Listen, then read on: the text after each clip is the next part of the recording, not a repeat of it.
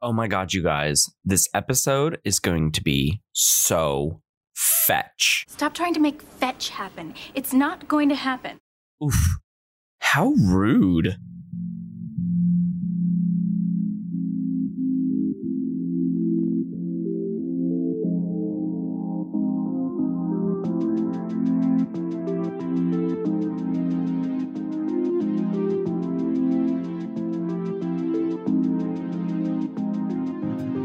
Welcome, everybody, to the Cinema Psych podcast where psychology meets film. I'm your host, Dr. Alex Swan. I'm trying a new format for this show, this episode. I hope you like it. As you might have heard, today's show is on the classic comedy Mean Girls. There's plenty of psychology and some silliness to come. Now, before we meet our guest host and discuss the film, I have some bit of news. You know, it's always awkward to ask for contributions and donations, but I would love to keep making this podcast. So to that end, I've created two places that will accept any help that you can give. On our website, cinemapsychpod.swanpsych.com, you can find links to our Patreon account, patreon.com/cinemapsychpod, or a simple PayPal link on the sidebar, paypal.me/cinemapsychpod. I definitely appreciate all the love. I really do. You could possibly think of it as buying me a cup of all that millennial coffee I should be drinking. Or at least everyone says I'm drinking. Also, be sure to like, subscribe, follow us on social media, and please rate us. Your feedback is needed. Send us an email or message us on Facebook or Twitter. We'd love to hear from you.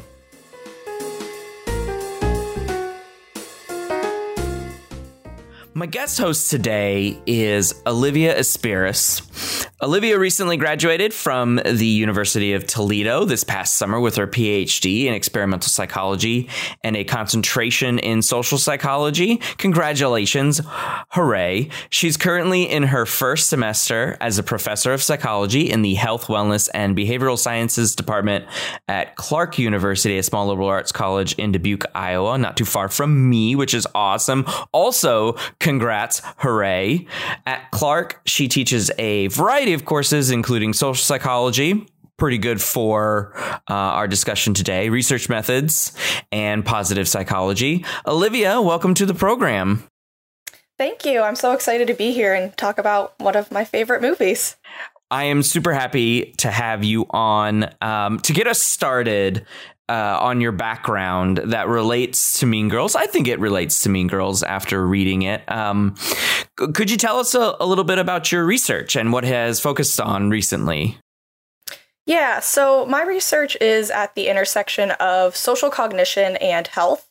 I'm specifically interested in how comparison processes, such as comparisons with other people or with different versions of ourselves, how that influences our health behaviors, and if we can kind of harness these effects to try to promote healthier decisions and behaviors. I'm also interested in how we can apply social psychology to create interventions in vulnerable populations. So recently I've been doing some work with criminal offenders, trying to promote health and treatment-related outcomes. That's really excellent. Those are much needed, especially that last part. I think we could extend your research, different versions of the self, to our main character of Katie. Could we not? Yeah, definitely. Yeah.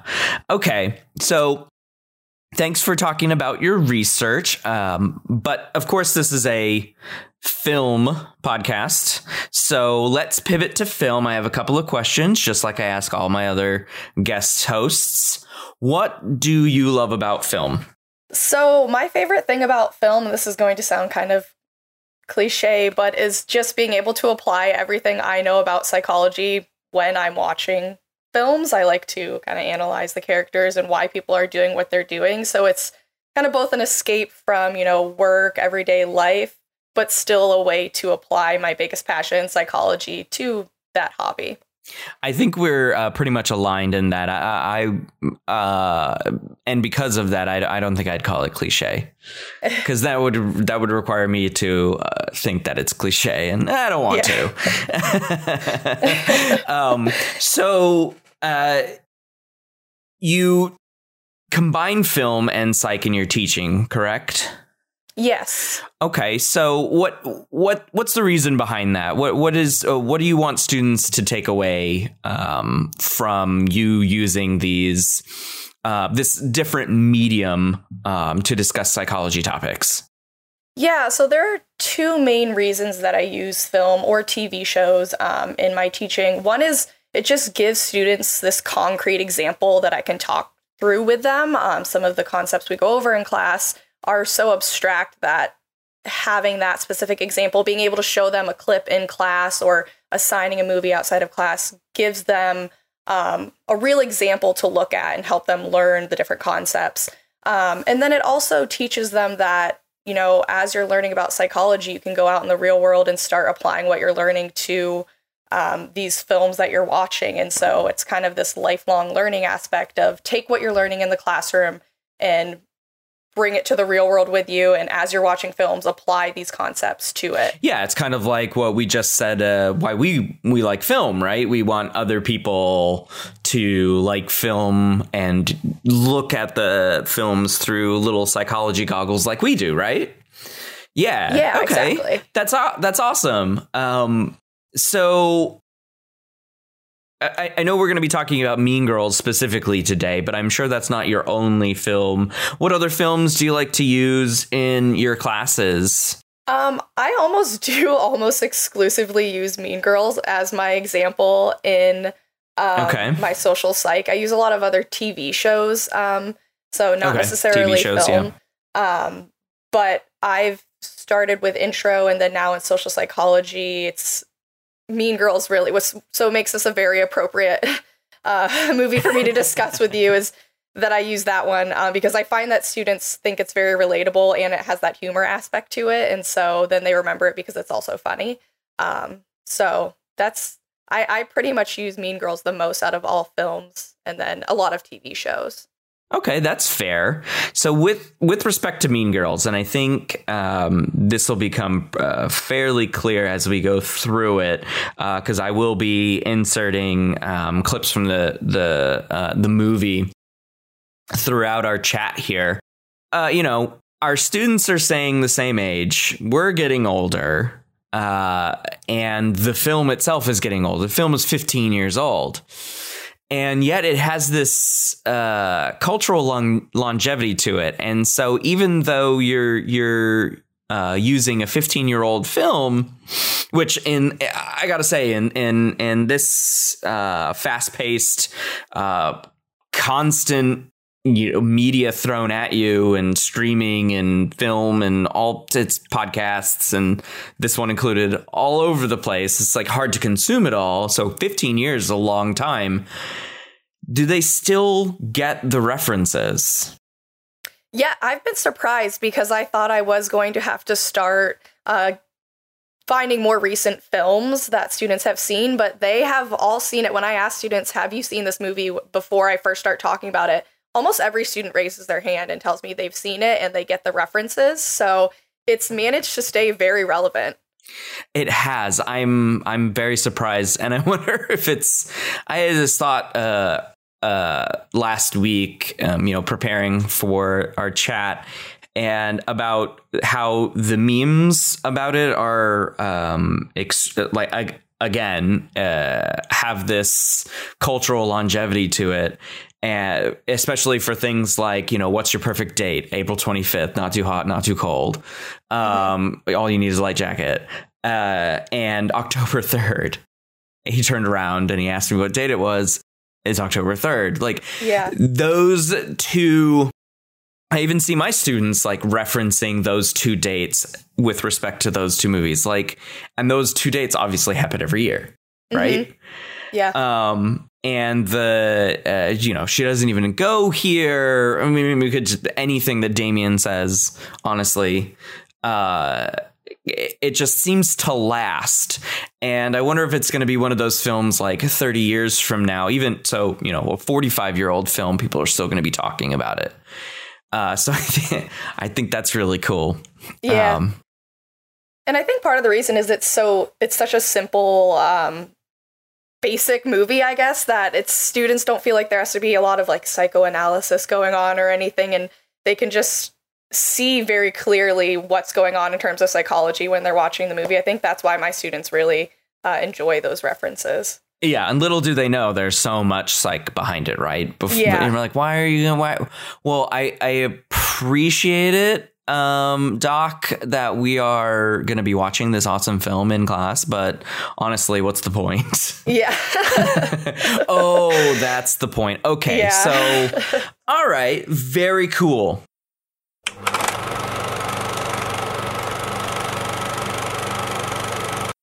So, Olivia, you have decided that we should discuss Mean Girls, as we've been discussing for the past several minutes now.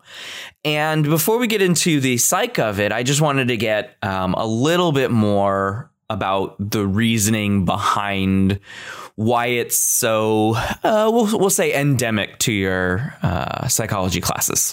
Yeah, it is one of my favorite movies, and it has been since I first saw it years ago, and so it kind of became that classic go-to film for me. And then when I started teaching and I realized that I could bring in one of my favorite movies into the classroom and teach about it, it made me love it even more. And so I was really excited to have this opportunity to be able to talk about Mean Girls, one of my favorite movies, in the context of psych, my biggest passion.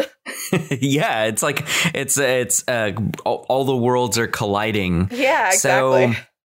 So I wanted to give you the opportunity to guide this conversation. I think what you found was quite a bit more than what I've found.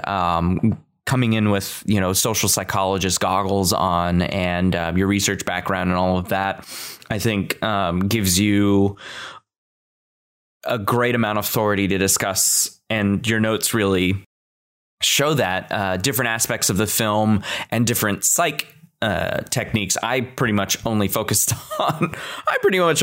one. So I'll talk about my one in a little bit, but I wanted to go ahead and give the floor to you on, I think, what is the and after reading your notes, what I think is the biggest psych concept that is present in this film. And so what is that? Conformity. Yeah, conformity. Which is changing one's behavior, your own behavior, because of the presence of other people, whether it be they're directly there in front of you or it's just kind of the knowledge about other people is going to change your behavior. Yeah, right. So in Mean Girls specifically, there are a lot of really specific examples, but kind of broadly throughout the film, we see Katie's transformation into becoming plastic. So she comes in not really knowing anything about high school in this type of setting. And so once she becomes friends with the plastic, so Karen, Regina, and Gretchen, we see this change in her behavior where she's trying to fit what they're doing.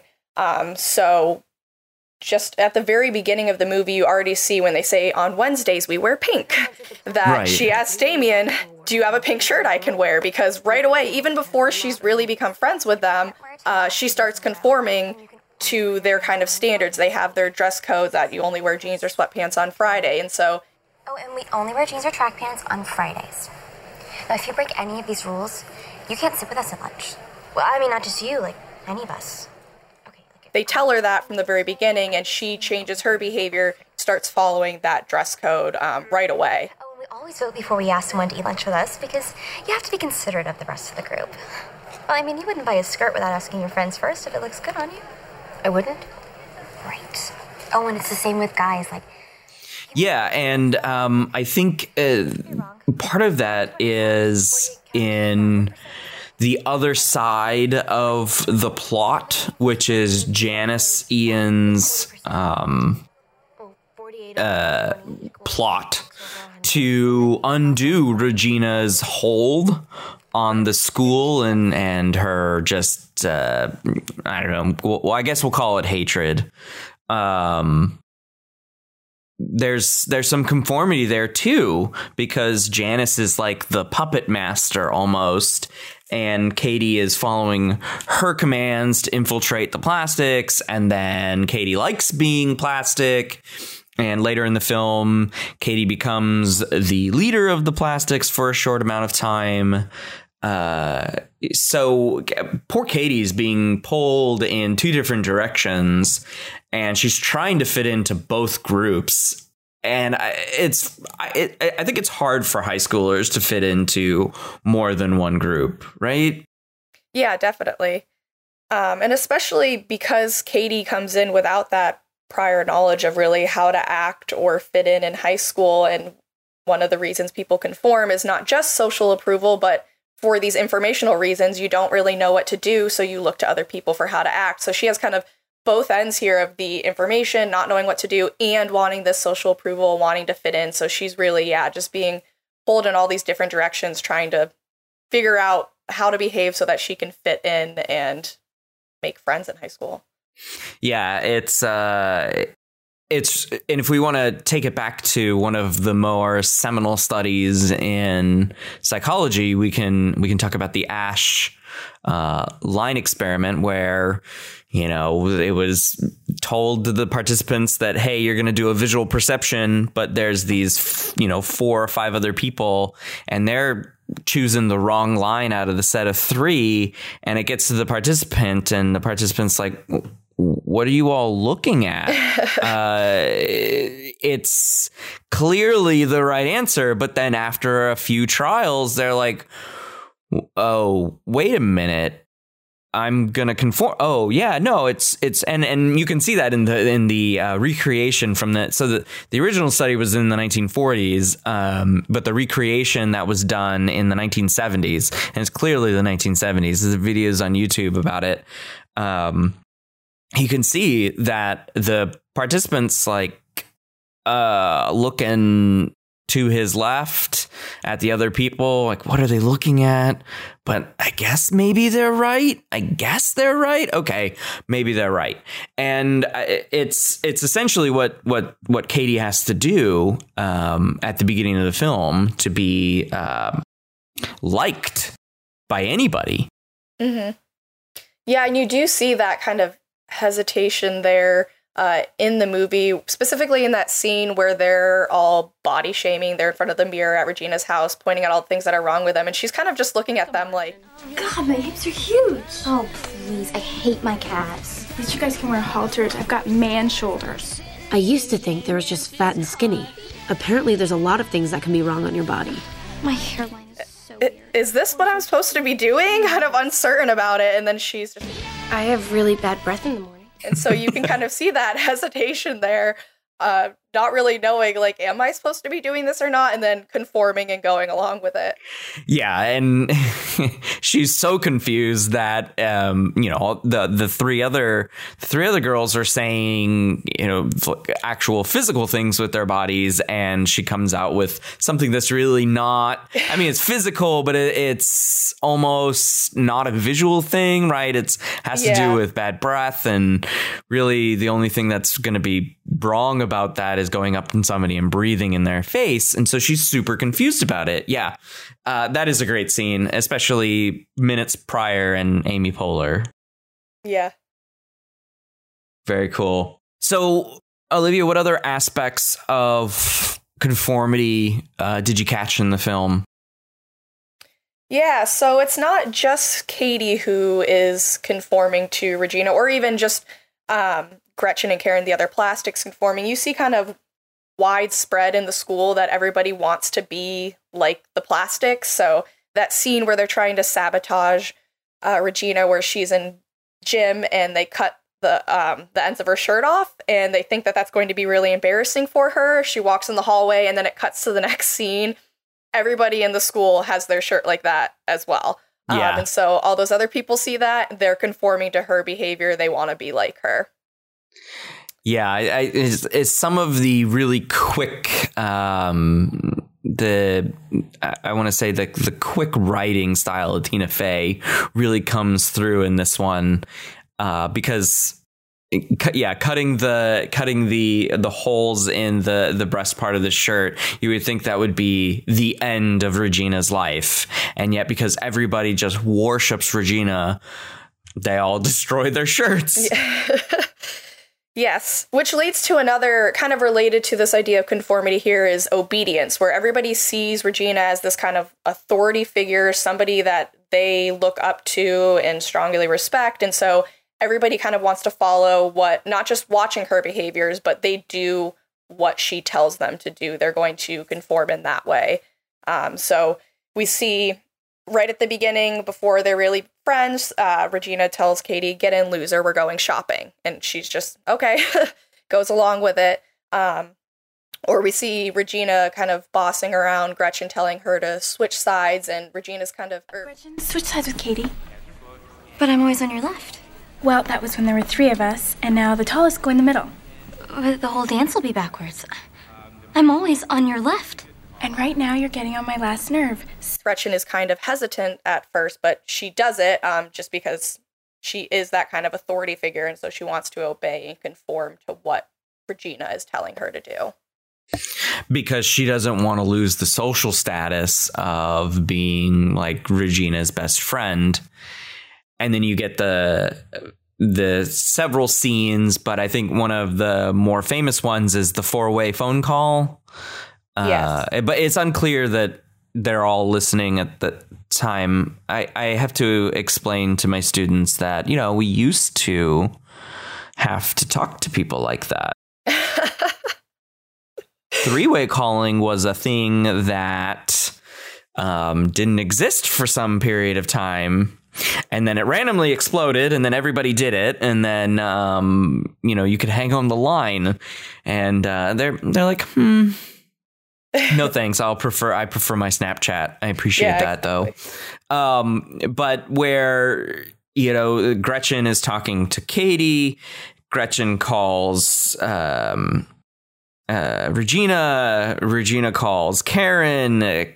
Karen then talks to Gretchen, and it's super confusing. But Regina basically destroys all of them except for Katie, because she doesn't know that Katie's anywhere on those lines.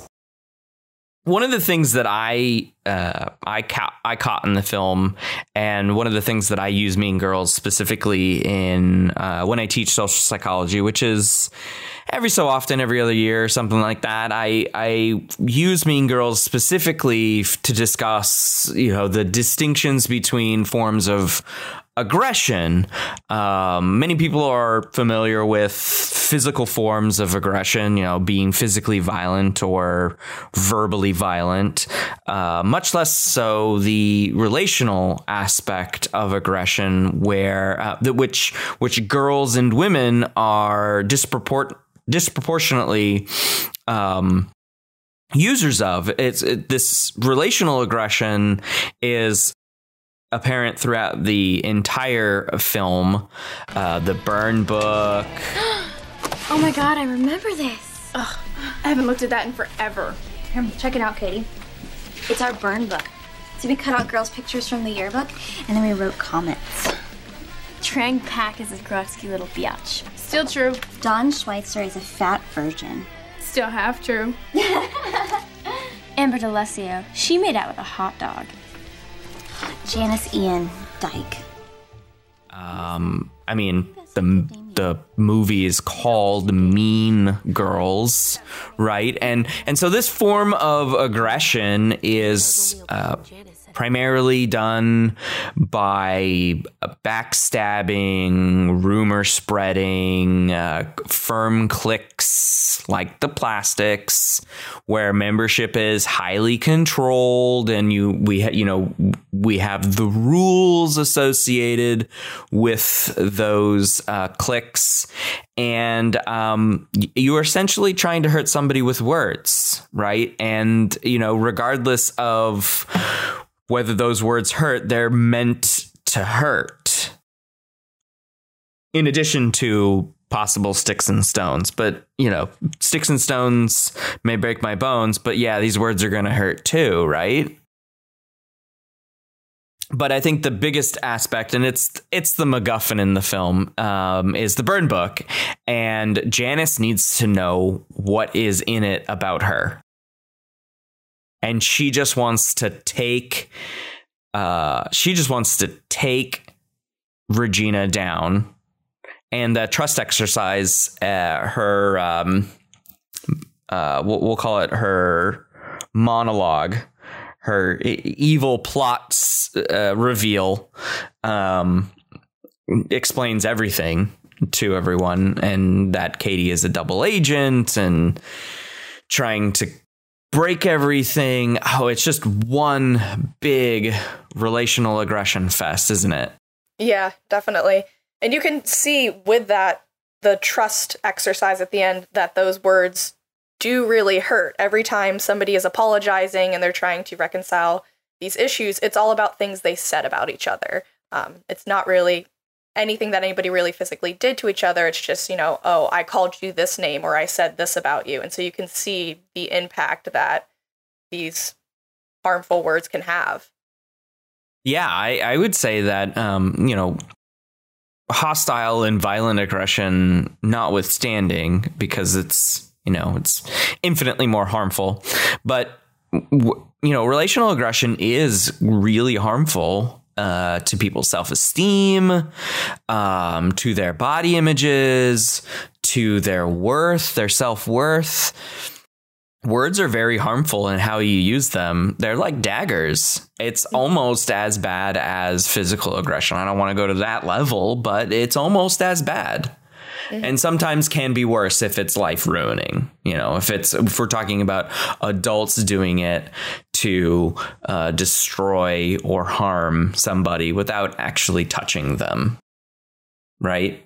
Yeah, exactly. And related to your research, you're trying to assist prison populations, right? Yes. And so a lot of this is done and has been done to these individuals. And I just thought that was interesting when I read your little research blog. I'm like, oh my gosh, no wonder she loves this movie so much. Yeah, it sort of dictated everything about your psychological life.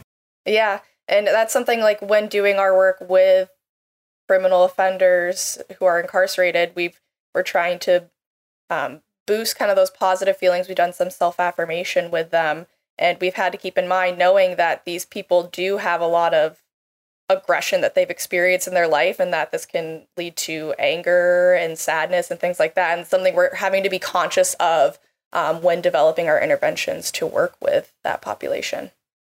Yeah, that's awesome.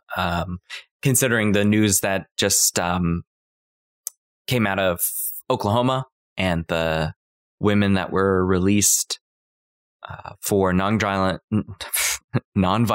drug offenses because they changed possession to a misdemeanor and not a felony. So they got released. And I think, dealing with the life inside prison and getting the life skills necessary to be do well back in real life. I'll say I'm struggling with the word that I want, but to have the skills to move forward and get away from all of that is a good idea. We need to be doing that more. Yeah, definitely. The issue there of that re-entry and being able to successfully navigate the world outside of prison. Yeah. Which leads me to my next query about the film. Okay. So this one's for you, Olivia. Katie's being pulled in two different directions. Plastics in one direction. Actually, I'll say three different directions. I forgot about the third one until I just said it. So three different directions. We've got the plastics. We've got Janice and Damien, who are, we'll say the outcasts of the high school. And Miss Norbury, who wants Katie to join the mathletes. The limit does not exist. So what is going on in Katie's mind while all of this is going down? The progression of the film. What could we say about the we'll just say turmoil in Katie's mind? Yeah, so Katie's experiencing what we call cognitive dissonance. So when somebody has these kind of conflicting or inconsistent thoughts, feelings, behaviors, it can create this kind of threat to your self-esteem or self-worth and have this kind of psychological discomfort associated with it.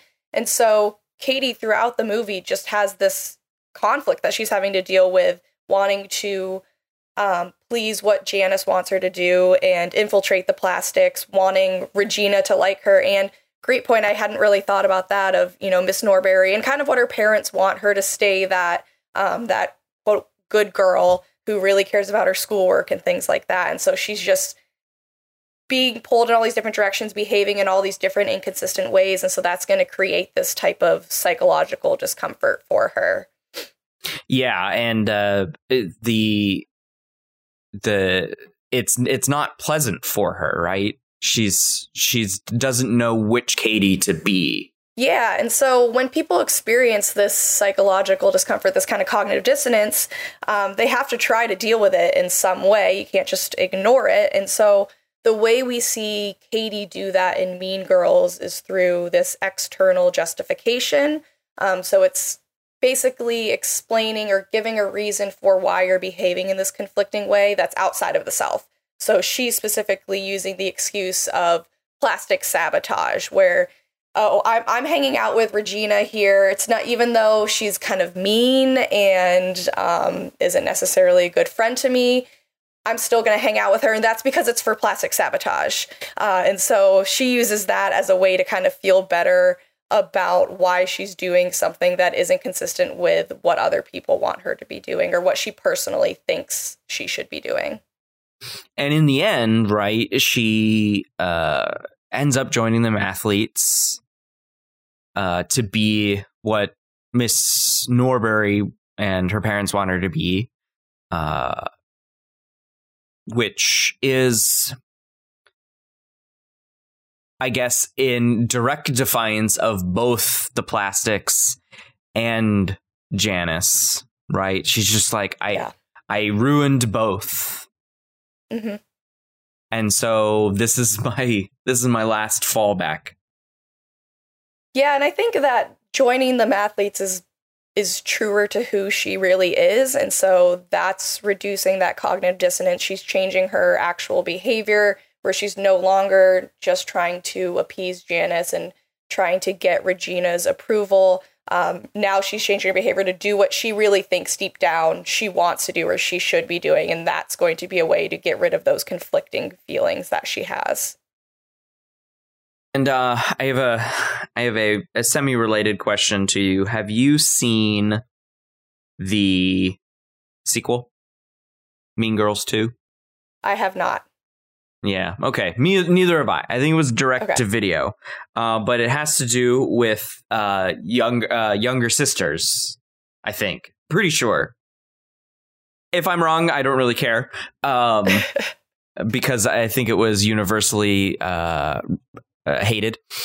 But I think that it's trying to be a continuation of this struggle that Katie had. But of course, it's fixed at the end of the film. Katie realizes who she wants to be. Her attitudes are now in line with her behavior.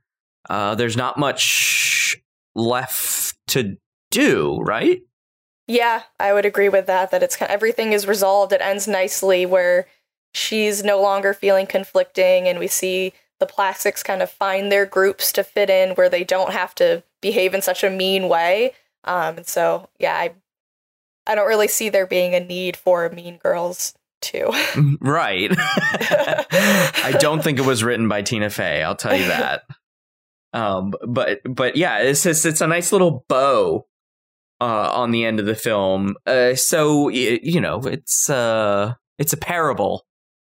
Yeah. About how not to act in high school, I suppose. Yeah. Right. But being in 2004 and steeped within that time period, I think it fits well. But it's also a vehicle for what other major psychological concept, Olivia? Yeah, so we see stereotyping throughout this movie. Starts off right away with that stereotype of homeschooled kids are freaks, is what Katie says. Regina, stop! Do you know what everyone says about you? They say that you're a homeschooled jungle freak who's a less hot version of me. Yeah, so don't try to act so innocent. You can take that fake apology and shove it right up. Cuts to them, and it shows kind of like stereotypical, like a really smart student in a spelling bee, and then a student who's talking about guns. And so that's kind of like alluding to this fact that we have these certain stereotypes, these generalizations that we attribute to all homeschooled kids, even though that's not true. Yeah, the homeschooled, I don't think it would play very well. It's probably one of the more, I want to say, most insensitive jokes in the whole film, and it occurs in like the first several minutes. Yeah. Especially the family of super religious kids. Oh yeah. I watched that again. I was like, oh boy. I know. I was hesitant to even mention stereotypes because I think that's the most offensive part of the movie. And they're not, I mean, they're not even actual main characters. They're just, it's just a bit. It's just a bit. But 15 years later, oh boy, we can't be making those jokes. We can't be making those jokes. But I think I'm glad you kept with the stereotypes, because I think it's really worth it.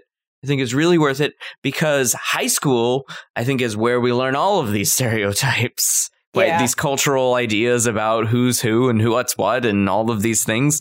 I think high school is like the proving ground for stereotypes. So it's important that we still have this discussion, because there are stereotypes in the film. Yeah, and we see that when they are talking about the different tables where everybody sits, so the jocks sit somewhere, or the burnouts, as they're referred to, and they kind of flash around to all the different tables, and you can see the people behaving kind of in a way that you would associate with that stereotype. Like the jocks are kind of like wrestling each other a little bit, like on the table, and so it's a great example of these. There are so many different groups in high schools and how they all have these kind of stereotypical images associated with them. Yeah, and they're all behaving in the way that they are or are portrayed to be stereotypical, and then they also are dressed and appear to be in that stereotype space too, which is a nice little visual cue, because I forget who is it. Is it Regina or Gretchen who's describing all of them as they go around the lunchroom? I think it's actually Janice. It's Janice. Okay. Yeah. They do a little bit in when Katie is first meeting the plastics. But okay. But Janice describing, that makes sense. It's also seen through the eyes of Janice. Yeah, which I think is important, because she's kind of portrayed as somebody who hates everything. Yeah. Right. She's going through her emo/goth phase. Again, stereotypes. Yes. But, My Chemical Romance is getting back together, so everybody's super happy about that. Yeah, it's exciting news. Exactly. Janice Ian would be pleased. Yes. But there's also the social implications of Katie's trying to fit in with all of these different groups, right? And it's explained to her how. Yeah, so they tell her, so in terms of joining the mathletes, multiple characters, Damien and Regina both tell her you can't do that, it's social suicide. And so it's kind of has this implication there of you're not going to be cool. You're going to be lower on that social ladder there in the school if you join the mathletes. Yeah, and be associated with Kevin. Yes. Oh God, Kevin. But and in hindsight, for me specifically, who's always been a geeky kid and a nerdy kid, that I mean, if that was the line that is drawn in the sand, then I had social suicide when I was in, like, I don't know, second grade. Because I mean, if that's how we're drawing, if that's how we're drawing our social status, then I was always on the bottom. But I'm not, people shouldn't feel sorry for me. That's fine. I'm here. I'm doing great. So like, don't feel sorry for me, because we shouldn't actually buy into that argument that just joining the mathletes is social suicide. Right? People should be who they want to be and who they should be and who they feel like is necessary to be. And we shouldn't tell them that they're any less of a person who belongs because they want to do that. Yeah, exactly. But Kevin is kind of the worst. Yeah, he is. And so the other one, and I wanted to save this to the very end because bless her heart. What's wrong with Karen?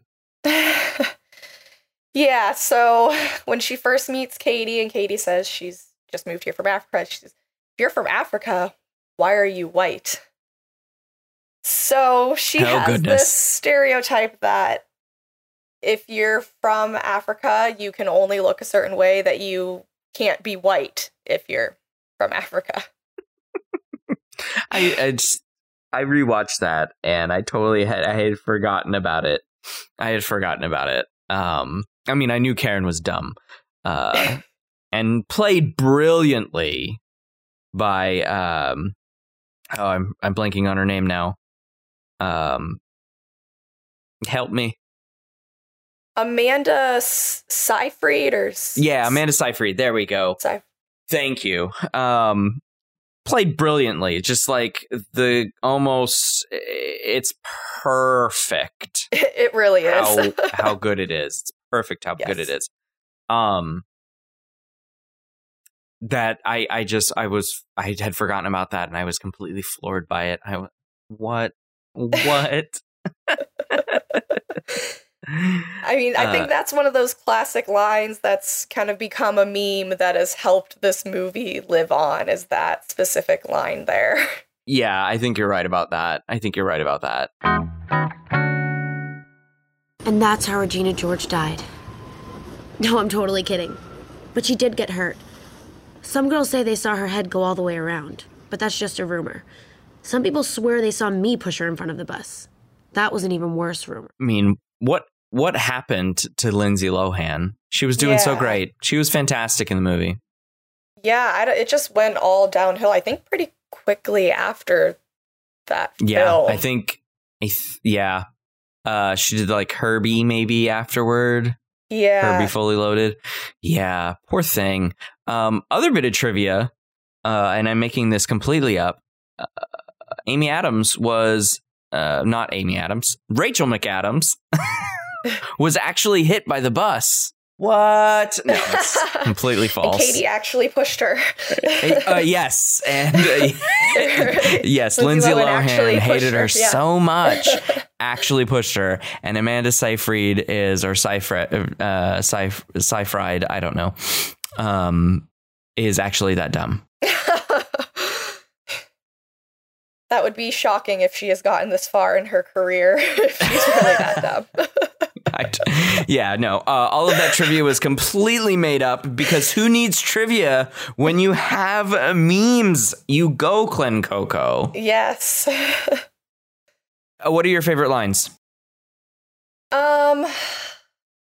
It's October 3rd is, even though it's just so basic, when it is October 3rd, I am so happy. I actually had a student who came up to me after class. I had social psych on October 3rd and said, I tried to come to the classroom early to write "It's October 3rd" on the board for you, but the classroom was locked.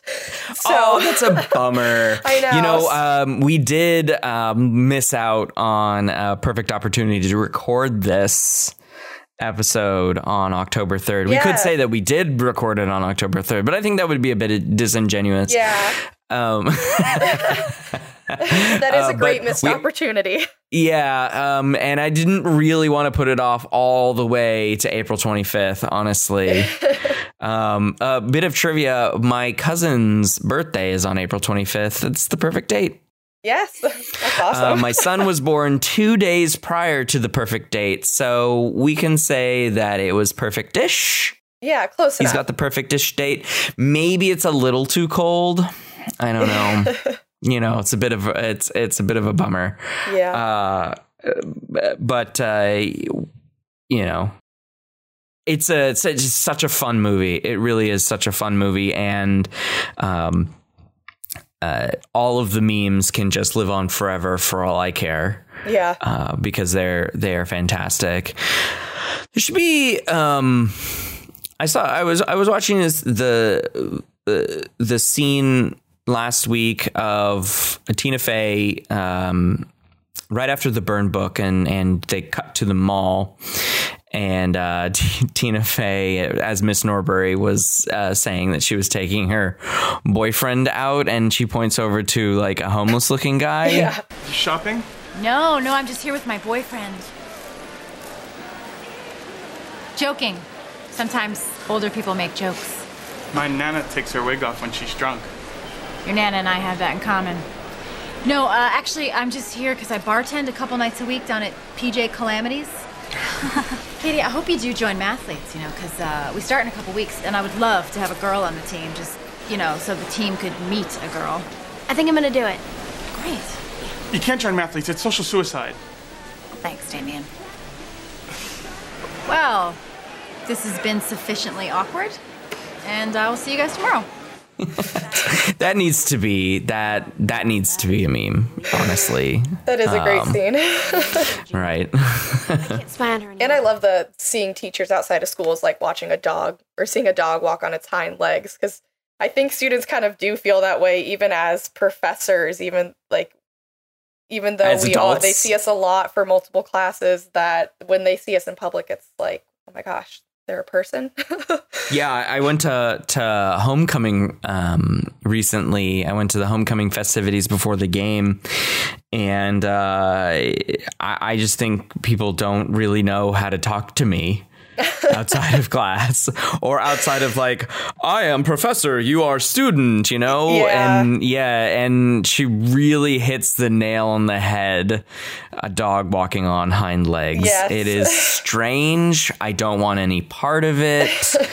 And please leave. You're making this more awkward. You're making this worse. Yeah, exactly.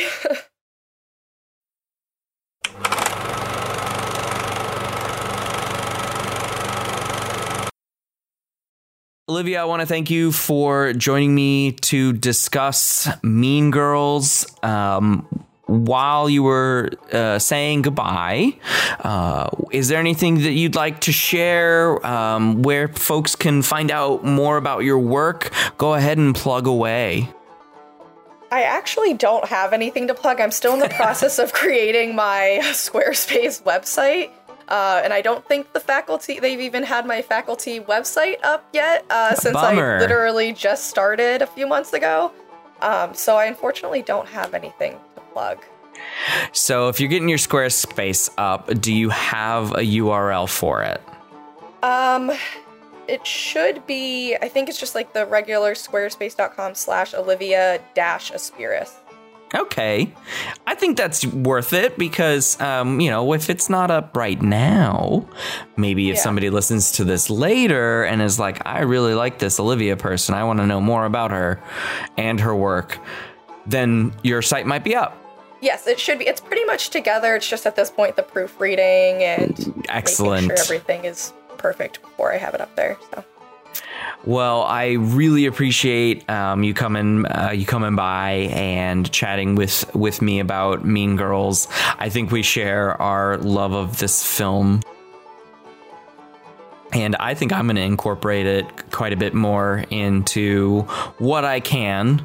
The next time I teach social psych, it might actually be the film that I choose and not 12 Angry Men. Although 12 Angry Men is pretty good, but it might be the one. And I think my students might appreciate it a little bit more, might appreciate me a little bit more. Because as I'm sure they do when they hear that you're going to be talking about Mean Girls. Hey, listener, please share and subscribe to the podcast. Thank you to all the people who are sharing on social media. I can't see all the shares, but I know they're happening. And so if you do have a little bit of extra bit of help in you, if you could take a look at our Patreon or our PayPal and spare some change to keep the podcast going, we would definitely love that. Olivia, it is great to have you on. Thanks for having me. Definitely keep us apprised of how that website's going, and please share your work. Until the next episode, thanks for listening.